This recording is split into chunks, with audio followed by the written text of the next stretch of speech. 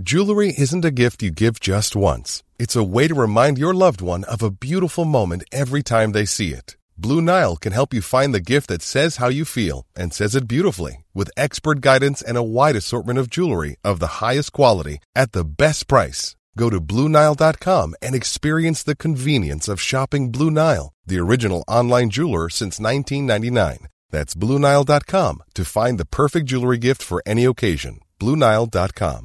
I'm Sandra, and I'm just the professional your small business was looking for. But you didn't hire me because you didn't use LinkedIn Jobs. LinkedIn has professionals you can't find anywhere else, including those who aren't actively looking for a new job, but might be open to the perfect role, like me.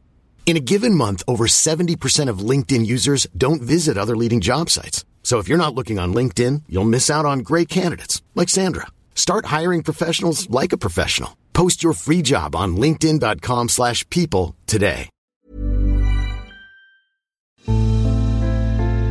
A Living History production. I'm Peter Hart. And I'm Gary Bain. And together we're Pete and Gary's Military History Podcast.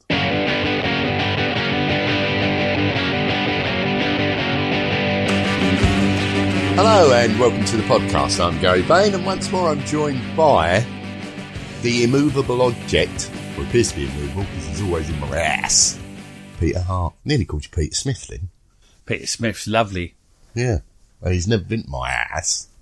You'd think not, but he's Now, a Royal Marine, he could have snuck in. Before we start, I'd just like to say that if you are enjoying the podcast, and apparently there's one or two people that do. Yeah, there was 3 last time I heard. You might be interested to know that we are now launching our new book, Laugh or Cry, the British Soldier on the Western Front, 1914-1918, by holding a conference in East Finchley at the Constitutional Club. And details are on social media. Yeah, it's on the 11th of November, and we'll have special guests, really special guests. Richard Van Emden will be talking, as will Taff Gillingham, and Alex Churchill will be the compere. And I'm sure bringing a touch of light humour to proceed. And us. Oh, yeah, and us. Normally it's you that forgets us. We'll be talking about the book. So if you're interested, have a look on social media and you'll see the details. It's £22 for the event, but you do then get a free book signed by us, or £25 if you'd like one unsigned. Yeah, bugger you. Right, so today then, Pete. What are we doing today, Gary? It's the Battle of Amiens, which was the 8th of August 1918, so a bit of a shift for us. Yeah, and before we start, we want to make it quite clear that we are well aware that the Battle of Amiens, although to the British incredibly important, it is not the be-all and end-all of what's going on the Western Front. The French had already taken a massive first step with the Second Battle of the Marne.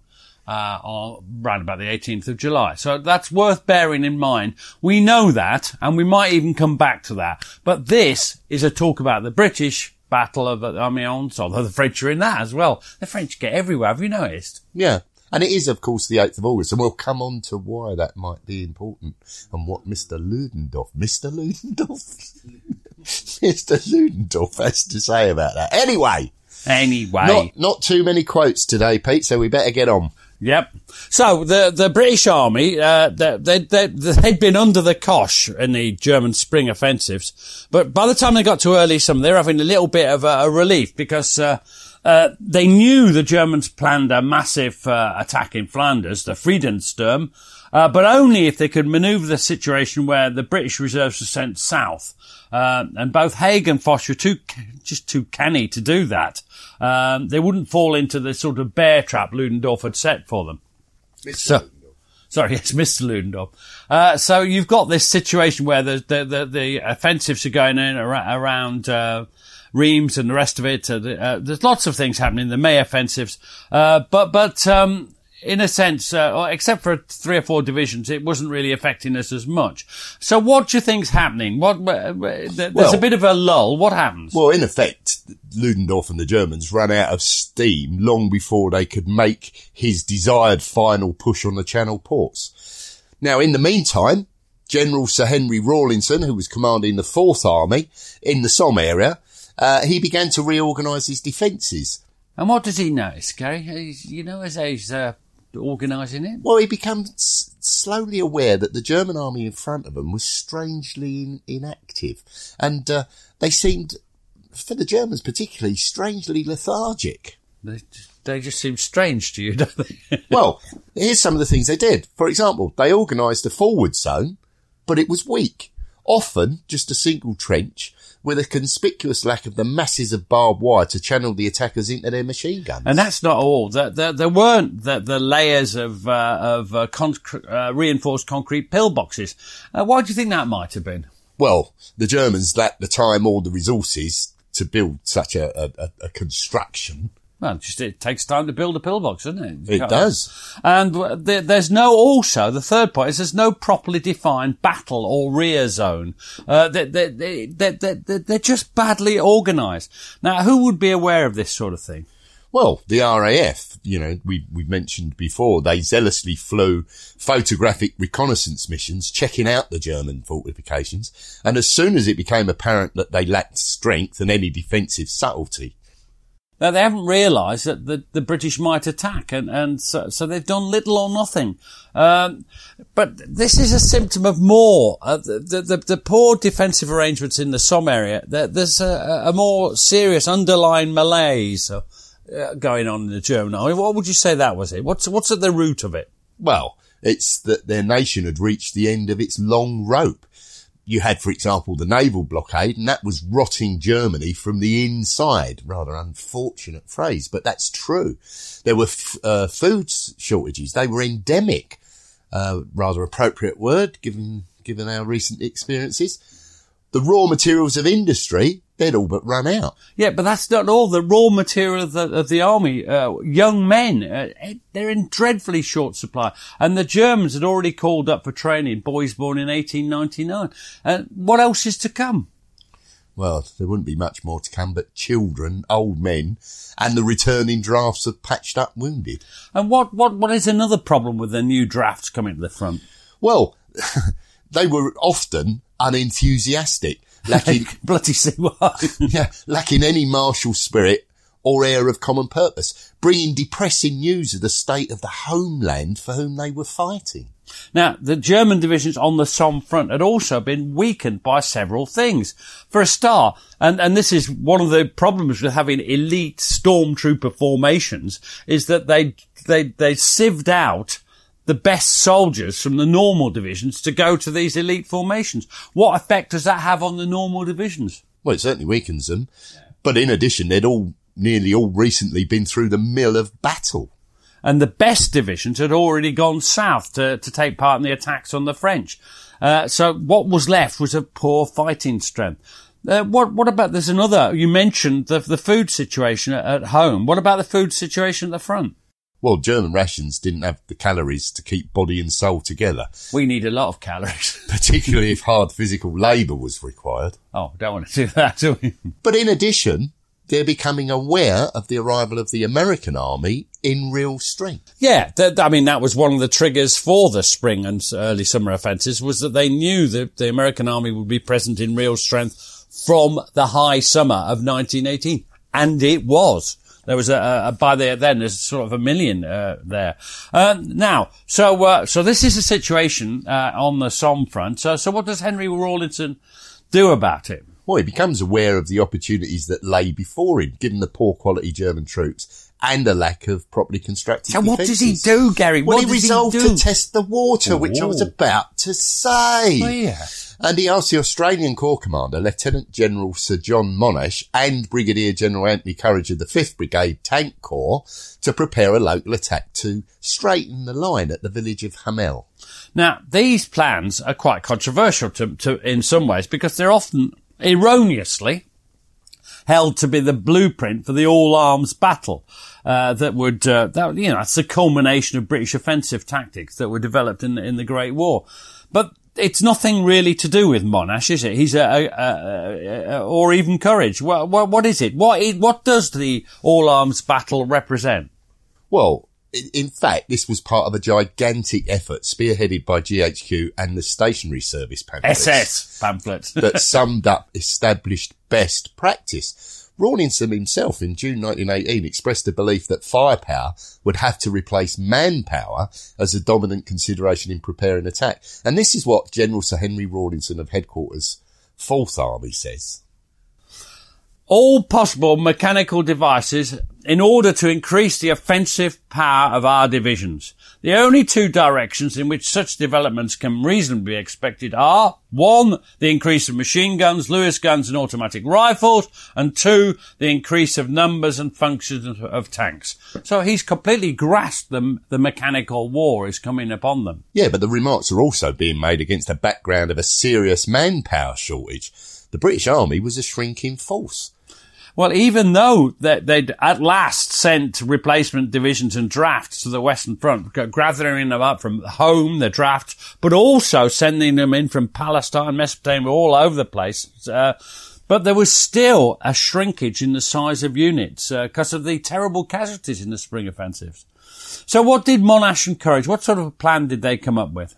Well, the plan that they produced in accordance with the new tactics had no preliminary bombardment, as the guns would be pre-calibrated and then they'd shoot from the map, just as they'd done at Cambrai in November 1917. So then a thunderous barrage, especially by the heavy artillery, would crash down on all the previously identified German artillery batteries, strong points, headquarters, communication centres, and at the same time, something crucial. What would that be? The tanks and infantry would go over the top, and they'd be preceded by a creeping barrage of 60% shrapnel, 30% high explosive, and 10% smoke shells to suppress the fire of any surviving German machine gunners who would be lurking in the shell holes. Blimey. In addition, there'd be further barrages of 4.5 and 6-inch howitzers falling on the designated strong points. So this was how the Battle of Hamel commenced at 03:10 on the 4th of July, 1918. And how did it go? Well, it was an outstanding success. The German troops in the area were swept aside. The British heavy artillery effectively silenced the German guns. The field artillery's creeping barrage chaperoned the advancing infantry and tanks right up to and over the German defences. The marauding tanks and infantry dealt with any pockets of resistance. So the village of Hamel, it's captured, and there was an overall advance of 2,000 yards. That's pretty good, isn't it? The demoralised Germans, they surrender en masse. And what happened to those that didn't? Well, those that didn't are mostly killed or wounded.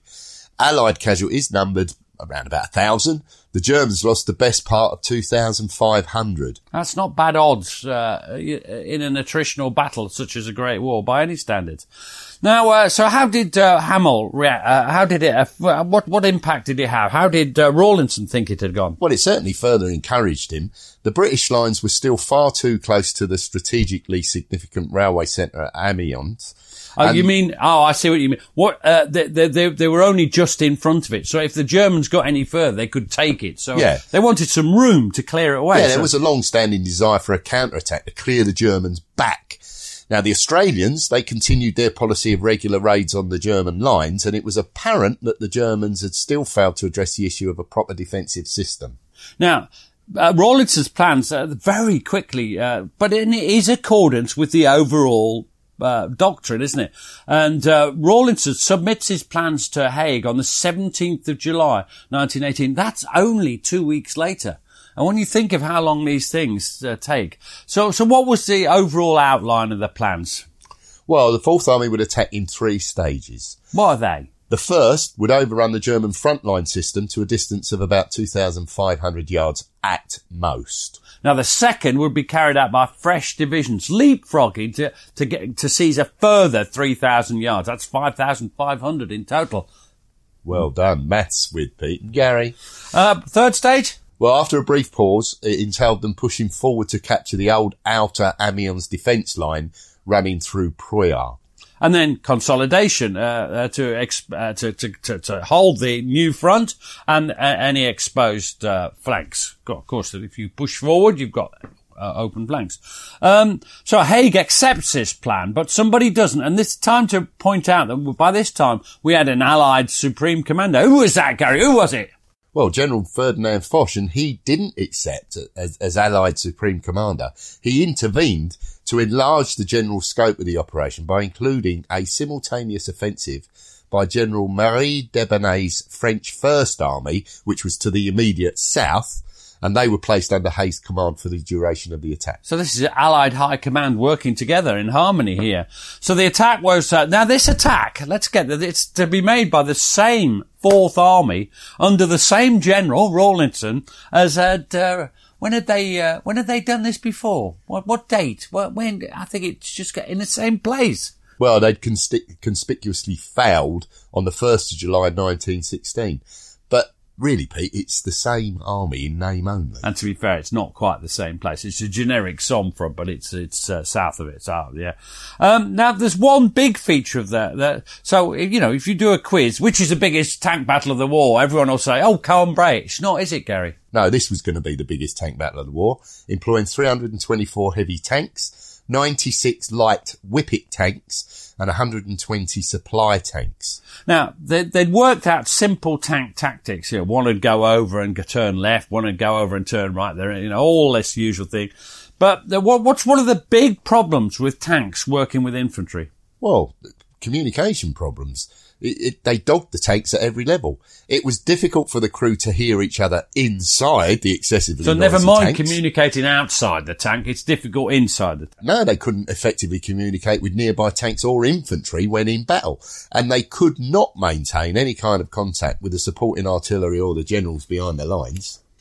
Yeah, so they're a blunt edge weapon, aren't they? Yeah, but their purpose was really clear. What? Well, firstly, they'd flatten any barbed wire defences. So that's why you don't have to have the long preliminary barrage. Then they were to root out and destroy any machine gun post or stronghold that was holding up the infantry. Now, there's something else that's new, which I particularly find interesting because it's about logistics. Our old friend Rob Thompson would point this out as important. What's special kind of it? Because you mentioned 3 types of tanks. What was the third? Well, they'd introduced the carrier tank, and it was charged with taking forward the huge amounts of fuel and ammunition that would be needed to replenish the tanks and infantry units when they had reached their objectives. Loading these machines was a tricky matter, for each was to carry 400 gallons of fuel, 20,000 rounds of small ammunition, and 200 rounds of 6-pounder shells. It'd be a good target as well. God, could you imagine?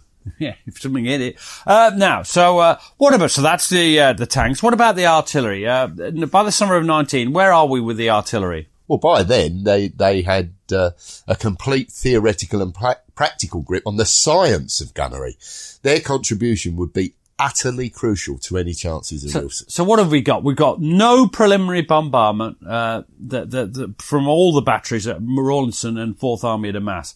They did not have to destroy the German trenches before a successful attack would have to be. So they don't have to destroy them. What am I talking about? What do they have to do? Well, the main, if not the only criteria, was that the defenders' artillery and machine guns had to be suppressed. Now, suppression means that they had to be stopped from firing, which could be done in many ways. Yeah, one is destroyed. One is to destroy them, but others are to, what's the best way of doing it? What have they worked out was the best way?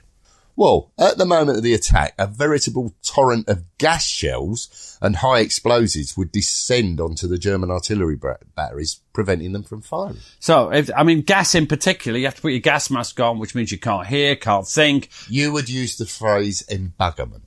I would. They would be embuggered. Yeah, and any vigorous physical activity would be difficult. And actually, the levels of gas would sometimes swamp the masks.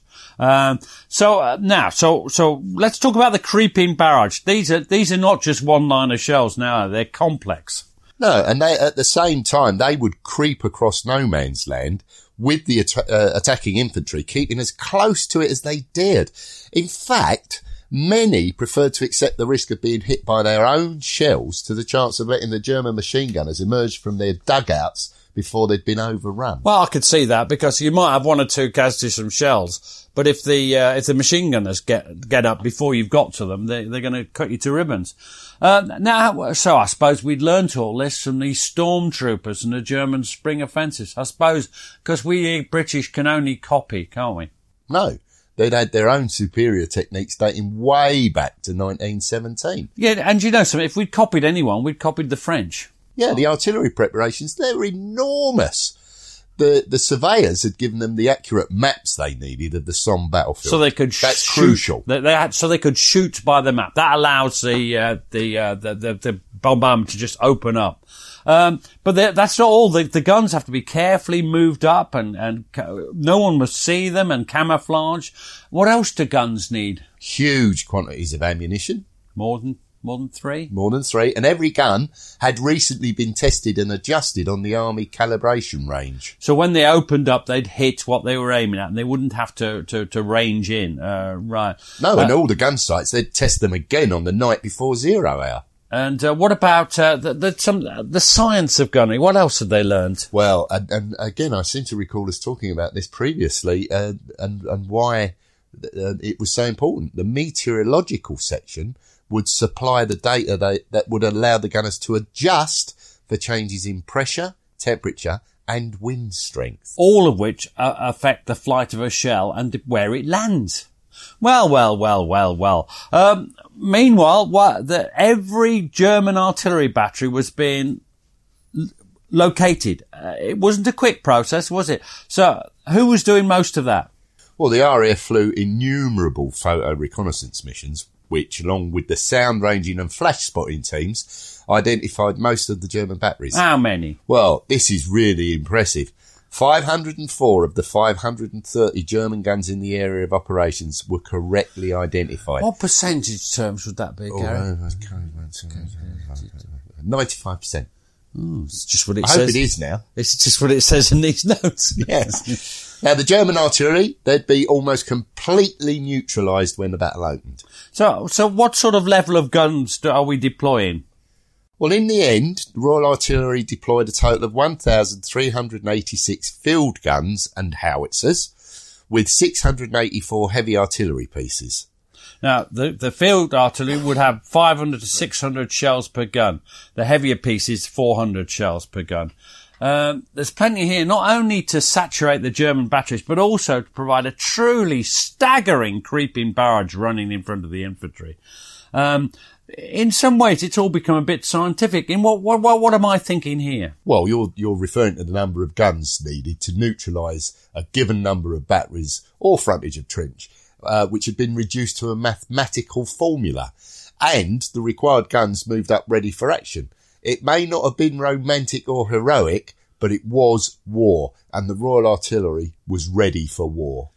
Now, the RAF, now we've mentioned the RAF a couple of times. People must say, what happened to that lovely old Royal Flying Corps? Well, on the 1st of April 1918, it became, with the Royal Naval Air Service, the RAF.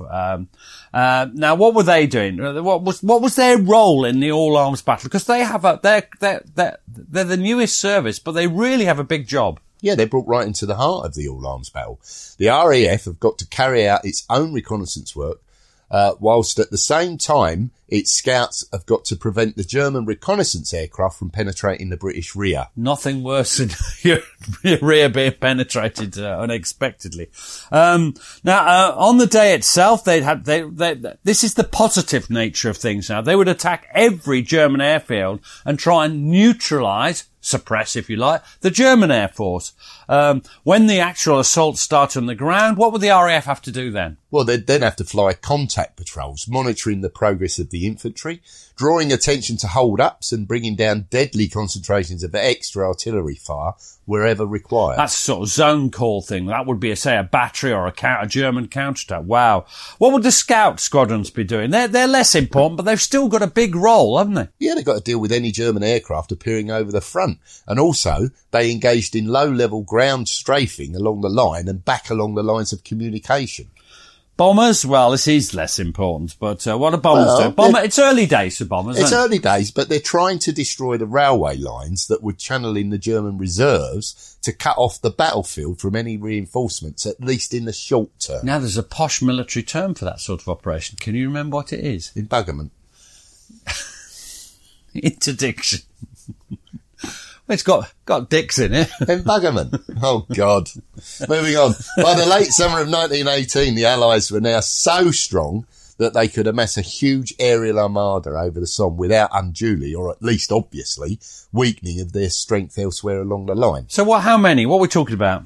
Well, the RAF amassed no less than 800 Army cooperation aircraft, scouts, day bombers, night bombers, and long-range reconnaissance aircraft for the battle. That's not all. There's somebody else involved. Who's that? Because the French are involved as well. How many have they got there? Well, the French added a further 1,104 aircraft, which makes a combined total of 1,904 Allied aircraft. The Germans, they had a mere 365 aircraft immediately available. That's around 1,600 less. That's a hell of a bloody difference, isn't it? One a day.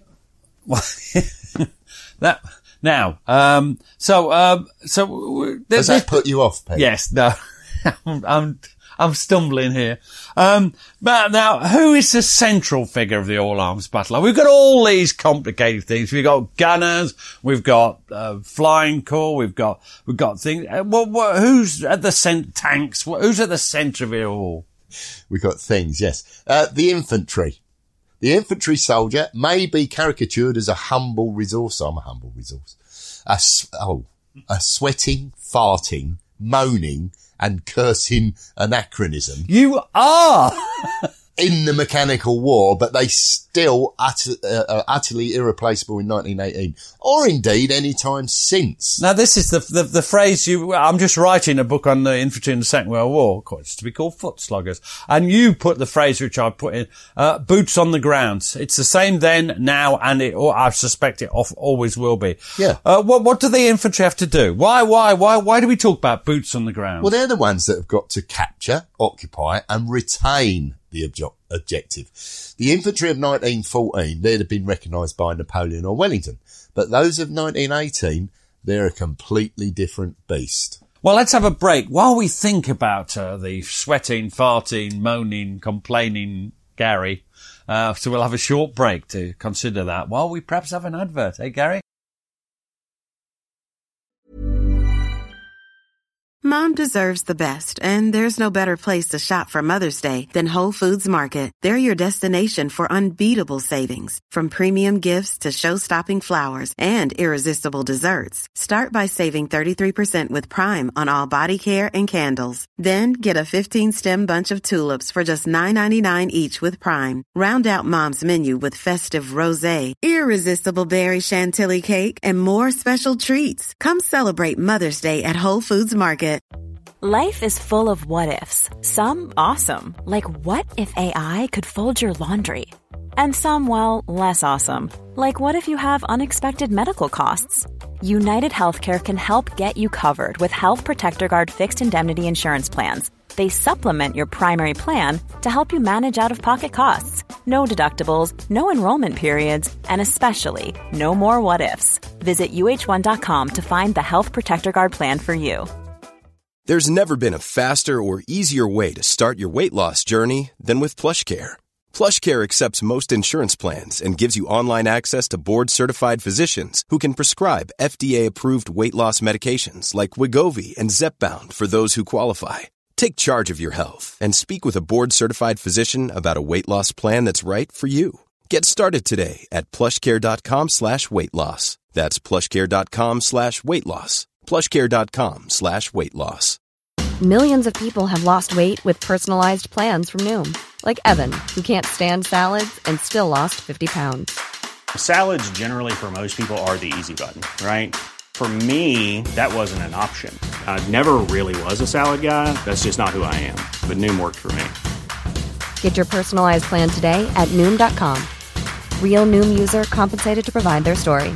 In 4 weeks, the typical Noom user can expect to lose 1 to 2 pounds per week. Individual results may vary.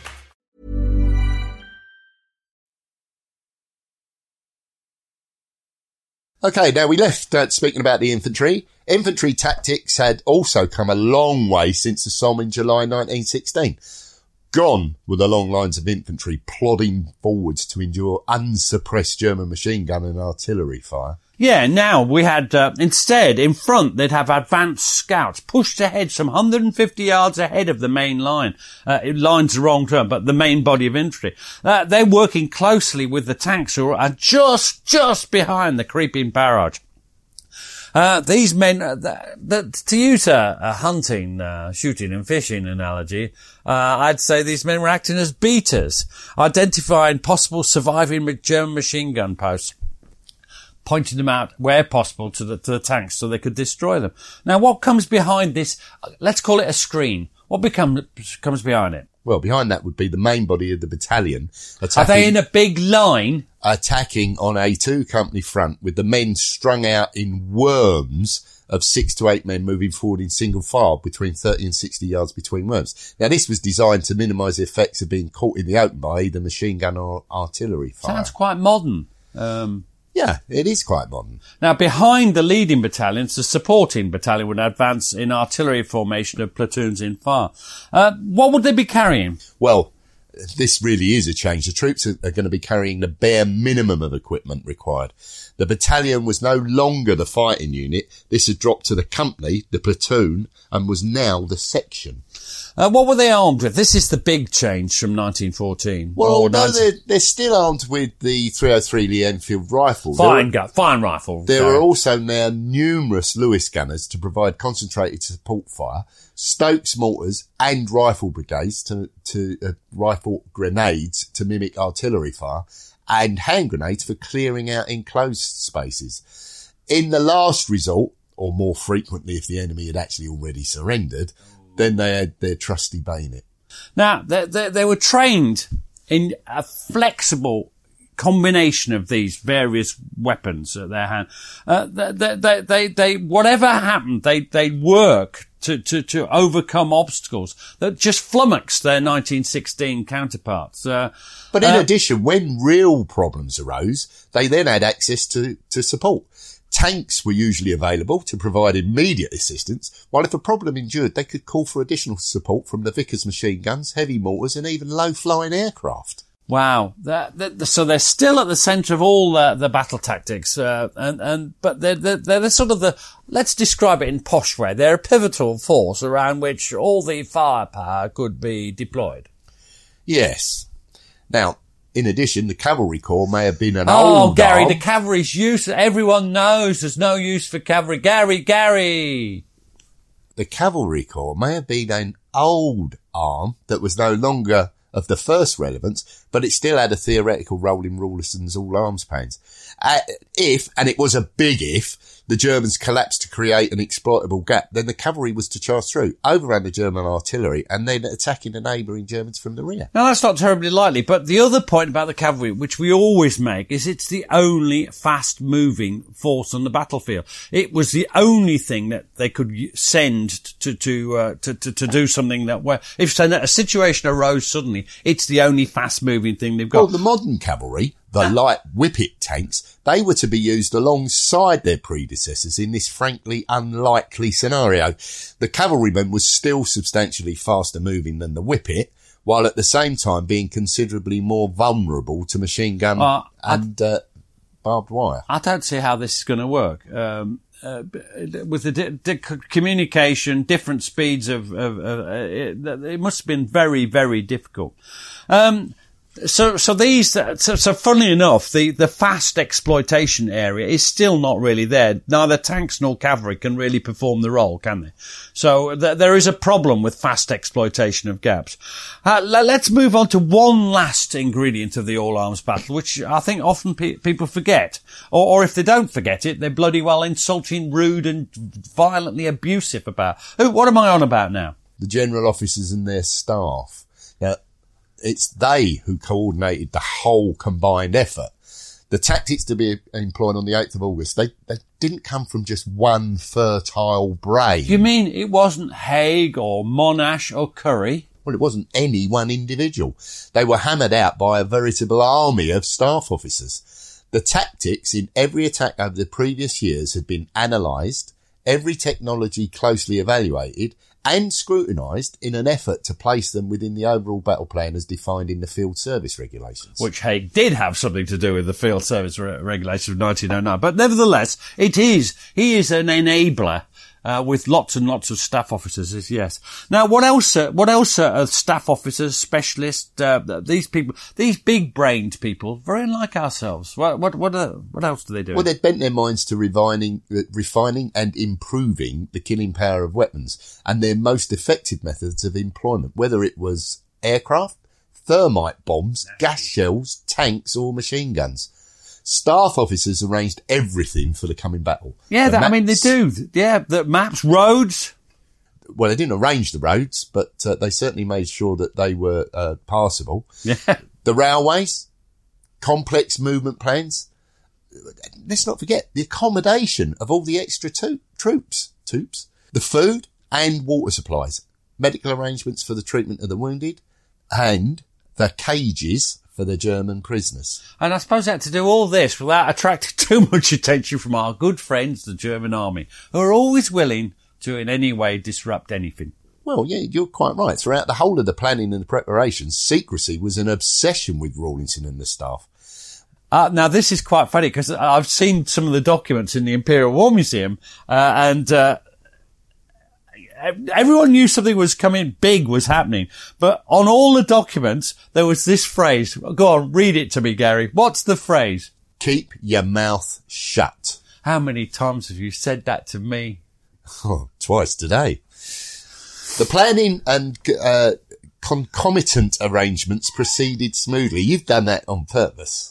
You've absolutely done that on purpose. Foch was pushing Haig hard. He wanted the operation to start as soon as possible, and he wanted to go as far as possible without becoming too vulnerable to counterattack. Why? What's going on? What is it in the background? Why is Foch pushing Haig? Well, he was increasingly of the opinion that the Germans were breaking up and wanted to capitalise on that and keep up the momentum. Well, in some ways, he's right, isn't he? Now, how did Haig respond to this pushy? Well, he didn't need a lot of urging. He was by nature a man that always took an optimistic view of the prospects of any offensive. And, some people have denigrated him for that. Now, what happens is that there's a last minute extension of their objectives for the Battle of Amiens, 20 miles deeper to Ham. Does this really affect the planning process? No, not at all. The only real impact would be that if progress to the distant objectives stalled, then the battle could degenerate in its later stages into an attritional stalemate as the Germans brought up their reserves and consolidated their front. We'll come back to this because this is a key point of the late stage of the battle. Now, so here we are. We've got the two fighters facing each other in the ring of battle.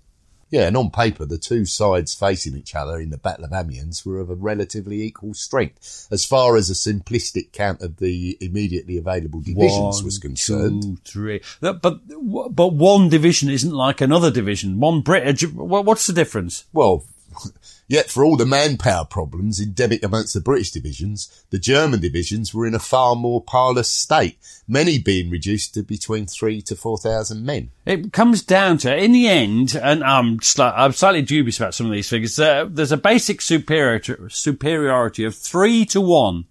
3 to 2. 3 to 2. Sorry. I meant 3 to 2. You see how I was doubtful about the figure before? Yeah. 3 to 2 over the Germans. That's not exactly convincing. I can remember another battle when there was a massive British superiority in numbers. You mean like July the 1st, 1916? Yeah. So so there's still plenty to worry about. Who is going to carry out this attack? Who's going to do it? Well, it would be a combination of French, Canadian, Australian and British troops. Now, I just want to make it quite clear, with the exception of the French, all the rest of those are part of the British Army. Yes. Because some people seem to think that they're not, but they are. You mean the French aren't part of the British Army? The French are definitely not part of it, although we'd like them to be. On the right, there was the French First Army who deployed their 9th and the 21st Corps, although General Debenay had ordered his men to delay going over the top for 45 minutes after their British neighbours. And even then, they were only to push on if the British were successful. That's quite interesting. It strikes me there's a discernible lack of confidence amongst the French generals. This is despite the urging they're getting from the impatient Foch. Yes, so remember, Foch is French as well. This is what, but he's sort of going, but they're not. They're in essence, because they're going in echelon, if you like, on the right, they're almost a flank guard. covering the right of the advancing Fourth Army. But that's a valuable role in itself, and as the battle goes on, they get more and more involved. So who's on the right of the British Fourth Army? Well, the right was made up of the magnificent Canadian Corps, which was commanded by Lieutenant General Sir Arthur Currie, and they were attacking on the front between the Roye-Amiens Road and the Villers-Chans Railway. Now, they'd had a bad time in the closing stage of the Third Battle of Ypres, but they were the ones who finally captured Passchendaele Ridge.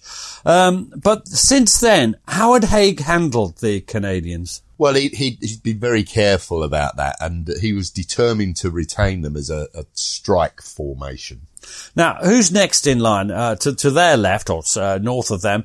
Well, it's the equally magnificent Australian Corps under Lieutenant General Sir John Monash. Now, where are they attacking? You get the chance to say Chaulnes again. Yeah, they're attacking between the Villers-Chans Railway and the Somme River. Now, again, they too had been carefully husbanded by Haig. They were his reserve of last resort, or as the basis of any future counterattack, which of course this was. And what's one thing that people sometimes forget about an Australian or Canadian division? Well, they're still made up on the old 12 battalions per division scale, which contrasts to the 9 battalions in a British division. Now, finally, on the left, or the north, there's the Third Corps under the command of Lieutenant General Sir Richard Butler. Now, where are they attacking? They've got a real bastard job. Yeah, they're going to attack over the valleys and spurs. I hate spurs. Between the Somme and the Ancre rivers. Butler's corps was far more typical of the general state of the British Army. The divisions that made up his ranks had been through the mill since the 21st of March, and it was thus unfortunate that they had by far the most difficult ground to overcome. We'll come back to this when we analyse the results. I feel sorry for Third Corps. Now, the Royal Artillery, what a job they did, didn't they, Gary? I mean, they really are, they're ubique. And they had good reason to be satisfied with their exhaustive preparations when the guns fired with the most enormous roar at the appointed 0 hour of 04:20. It was a stunning barrage. The distillation of all that had been learnt during the war. Now, you're going to be Lieutenant General Sir John Monash, Australian Corps. What did he say about this barrage? And suddenly, with a mighty roar, more than 1,000 guns begin the symphony. A great illumination lights up the eastern horizon, and instantly the whole complex organisation, extending far back to areas almost beyond earshot of the guns, begins to move forward. Every man, every unit, every vehicle and every tank on the appointed tasks and to their designated goals, sweeping on relentlessly and irresistibly. Viewed from a high vantage point and in the glimmer of the breaking day, a great artillery barrage surely surpasses in dynamic splendour any other manifestation of collective human effort. Well, other than the recent victory by England over New Zealand. Obviously. Now, well, what's happening to the infantry? Well, so the artillery barrage has burst forth in a most god-awful bloody racket and destructive effort, and a creeping barrage starts to move. What are the infantry doing? Well, they had to endure the long wait for 0 hour, lying for up to 5 hours on their starting line tapes until at last the roar of the barrage sent shells skimming over their heads to crash down just in front of them in no man's land. As their creeping barrage began, it was their moment of truth. Close by, the leading tanks were ready to rumble forwards in synchronicity, almost blindly feeling their way ahead to crush the barbed wire. Blind is a good word for tanks. They really can see bugger all from inside them. Now, they're easy targets as they cross no man's land, but the German counter-barrage is a complete and utter failure. Why is that?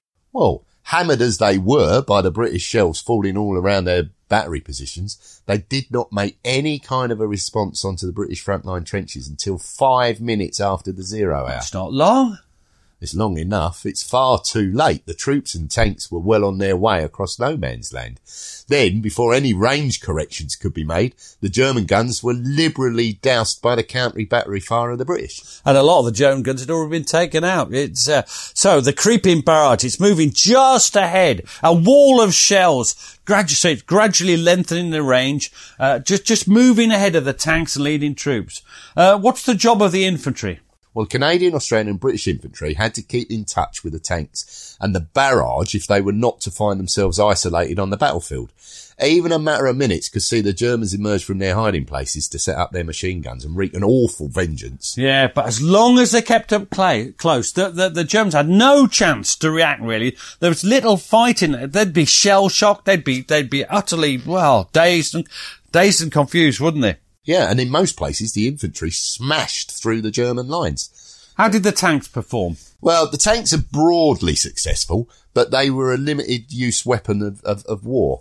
The deadly carbon monoxide gas, coupled with the noxious petrol fumes emanating from the engine, and all blended with the acrid cordite smoke from the guns, created a cocktail of misery for the crew in their randomly heaving tanks. I bet they were heaving. The crew were heaving. Well, they were. The crew are often nauseous. They felt faint, suffered blinding headaches, and were thoroughly deafened by the relentless noise. It took them to, and very often beyond, the limits of human physical endurance. And soon they had to rest. It's just worth remembering this about tanks then. What about the older L'Arme Blanche, the cavalry? Well, there's still going to be problems deploying them. The arrangements for them to work in conjunction with the Whippets often fell apart, as the optimistic 7 to 8 mile per hour claimed by the light tanks was reduced to about 3 mile per hour across open country, even without shell holes and trenches. Wouldn't that leave the Whippets left miles behind? Well, certainly left behind by the faster cavalry. The vision of marauding tanks penetrating deep behind the German lines and causing mayhem was a mirage. The Whippet's not that weapon of war, is it? It's a concept for the future, not for the reality. Yeah, I mean, the Whippets seem to have more of a future than the cavalry. Because but not much of one. When the cavalry went alone, they're dreadfully vulnerable to machine guns, and they did indeed suffer heavy casualties. So the Whippets are a sign of the future, but they're not there yet. Not there yet. Right, got it. So what about how did the Canadians and the Australians do? Well, they had an alloyed success. There was hard fighting in places, but they achieved nearly all their objectives. Yeah, that's true. Even when the infantry went beyond the range of their field artillery, always a problem. We talk about a lot about that limiting. The new British tank and infantry tactics come by. So what you've got there, the use of Lewis guns, rifle grenades, Stokes mortars. It meant that any German machine gun posts, any strong points, they would be overwhelmed by the sheer firepower deployed against them. This is the thing, firepower. Trusty Lee Enfield, 15 rounds a minute, forget it. What we want is Stokes mortars, heavy machine guns, tanks. That's more like it. Unalloyed. Unalloyed, yes. An unalloyed success. You've been brooding on that, haven't you? You didn't see any problem with that, did you? No, the advance of the Third Corps north of the Somme had been far less pronounced, and with good reason. Well, we mentioned some of it. It wasn't a fresh formation. It had been in action. They weren't being kept specially for an offensive. They were just bloody bog standard infantry, were they? They'd been through the mill. Yeah, they'd suffered a spoiler German attack on the 6th of August. Those bloody Germans, why don't they leave us alone? And as we mentioned earlier, there's also the effects of geography. What do you mean, Gary? Well, the ground on which they were attacking between the Somme and the Ancre was cut by a series of gullies and spurs. You hate them. Which were most helpful to the defence. Thus, it was not terribly surprising that they were held up on their first objectives. They do, in the end, manage to make an advance of 2,500 yards. Miles? 2,500 miles? That's British lads. They've excelled themselves. 2,500 yards. Yeah, all right. Now, in previous battles, that might have been regarded as a reasonable achievement. Yeah, but this is in contrast because the Battle of Amiens had been an incredible success. The rest of the Boer Fourth Army, the Canadians and Australians, they managed some 8 miles on a 10-mile front, and the French who we're not talking about. This is the British battle. They conformed to the South. So what are we talking about on that first day in casualties for the Germans? Well, the Germans had some 27,700 casualties, of which over 15,000 were prisoners of war. Which means they might as well have been dead, not on the human front, but as far as the war's concerned. Yeah, they'd lost over 400 guns as well. Almost irreplaceable. And large numbers of mortars and machine guns. It was a disaster, wasn't it, by any standards? And you mentioned Ludendorff. He sums it up, doesn't he? What did he say? Well, he says, August the 8th was the black day of the German army in the history of this war. And what about the butcher's bill for our lads then? Well, all of this had been achieved at the loss of only... You're going to say something horrendously high, aren't you? 9,000 British casualties and relatively light French casualties. So probably around 3,000 dead. So it's still painful, isn't it?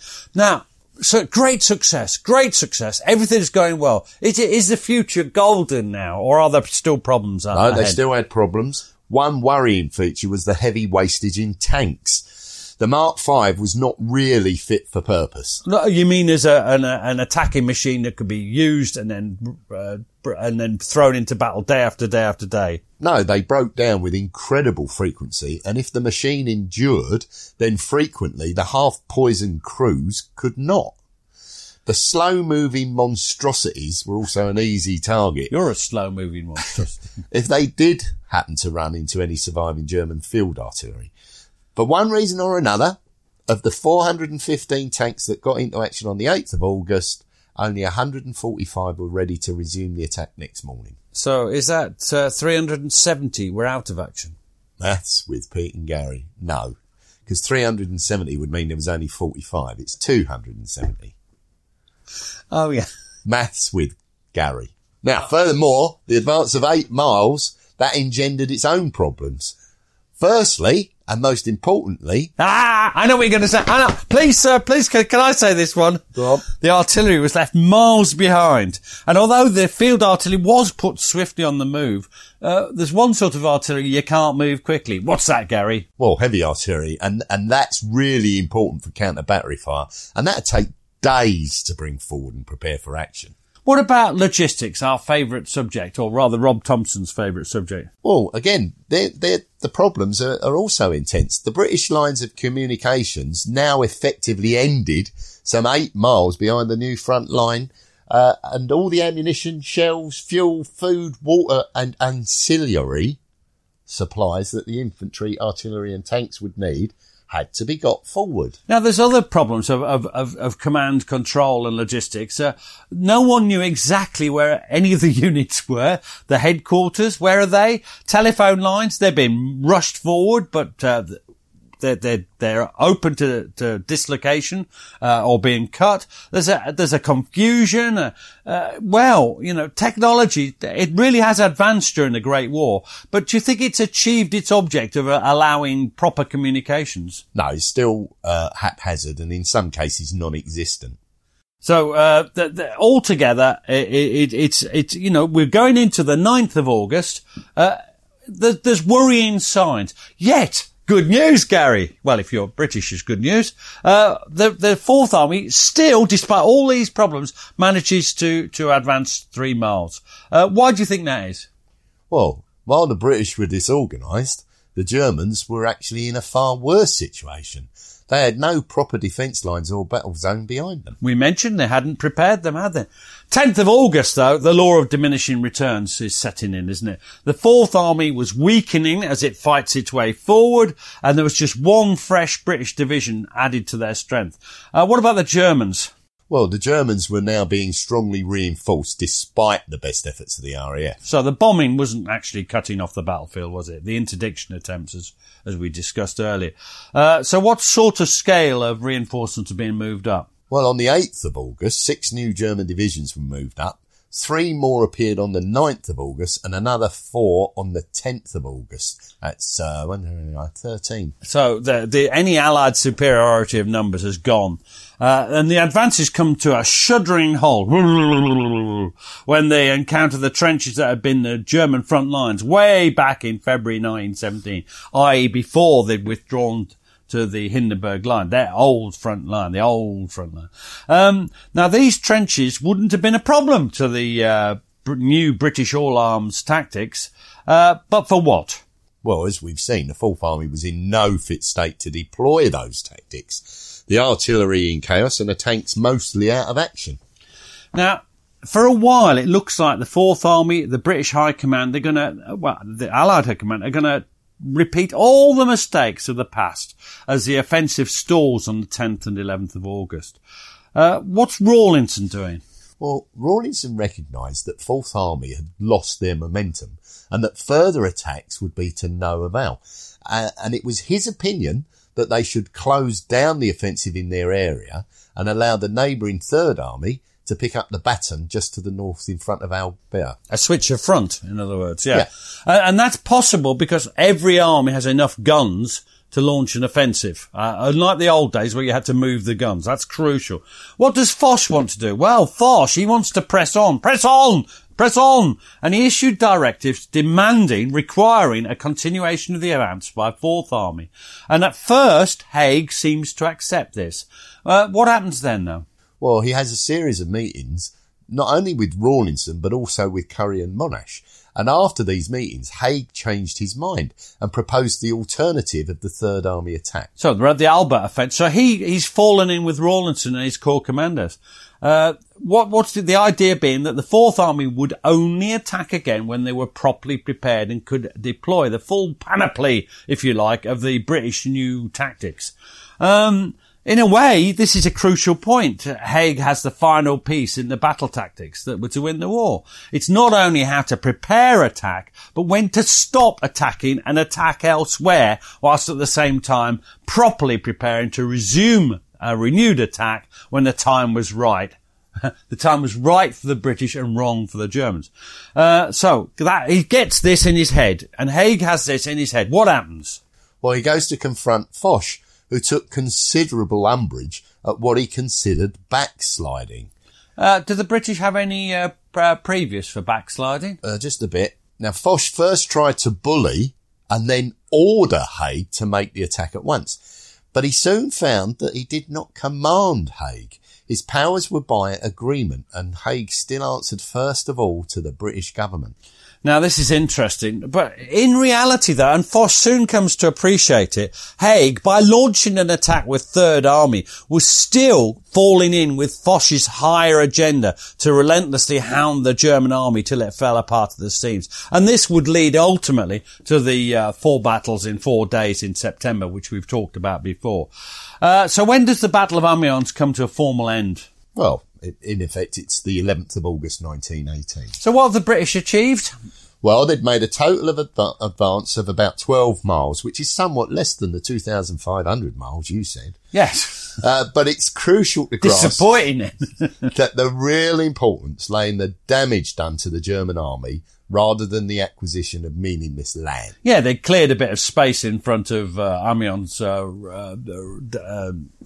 communications centre, but the land itself isn't the value, it's the damage. And what damage had the German army suffered?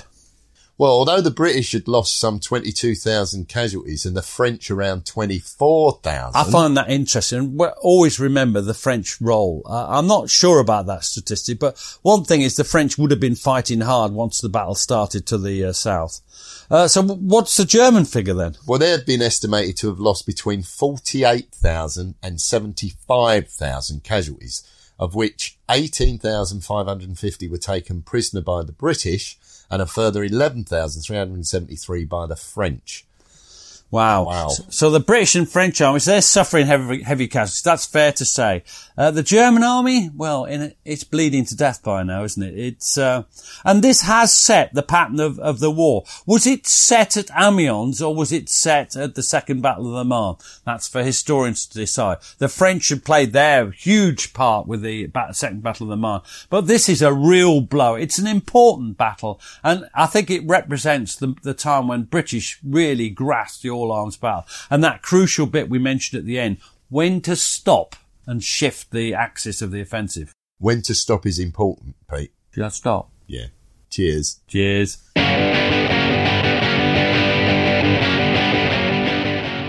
Thanks for listening to the show. Blah, blah, blah. If you'd like to support Blah, us, blah. you can now buy us a coffee. Blah, blah, Visit www.buymeacoffee.com/PGMH. Or visit www.blah,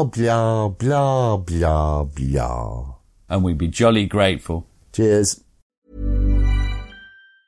Mom deserves the best, and there's no better place to shop for Mother's Day than Whole Foods Market. They're your destination for unbeatable savings, from premium gifts to show-stopping flowers and irresistible desserts. Start by saving 33% with Prime on all body care and candles. Then get a 15-stem bunch of tulips for just $9.99 each with Prime. Round out Mom's menu with festive rosé, irresistible berry chantilly cake, and more special treats. Come celebrate Mother's Day at Whole Foods Market. Hey, it's Danny Pellegrino from Everything Iconic.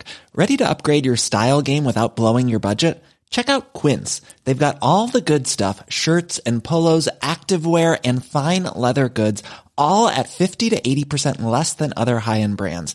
And the best part? They're all about safe, ethical, and responsible manufacturing. Get that luxury vibe without the luxury price tag. Hit up quince.com/upgrade for free shipping and 365-day returns on your next order. That's quince.com/upgrade. Hi, I'm Daniel, founder of Pretty Litter. Did you know cats tend to hide symptoms of sickness and pain? I learned this the hard way after losing my cat, Gingy. So I created Pretty Litter, a health monitoring litter that helps detect early signs of illness by changing colors, saving you money and potentially your cat's life. Pretty Litter is veterinarian developed, and it's the easiest way to keep tabs on your fur baby's health right at home. Go to prettylitter.com and use code ACAST for 20% off your first order and a free cat toy. Terms and conditions apply. See site for details. Thanks for listening. Follow us on Twitter and Facebook to learn more about each episode. And if you'd like to support the podcast, you have a couple of options. You can buy us a coffee at buymeacoffee.com/PGMH, or consider subscribing to the podcast for only £2 per month and get ad-free listening and bonus content. You can find links for both on our Facebook and Twitter accounts. Sounds great, doesn't it?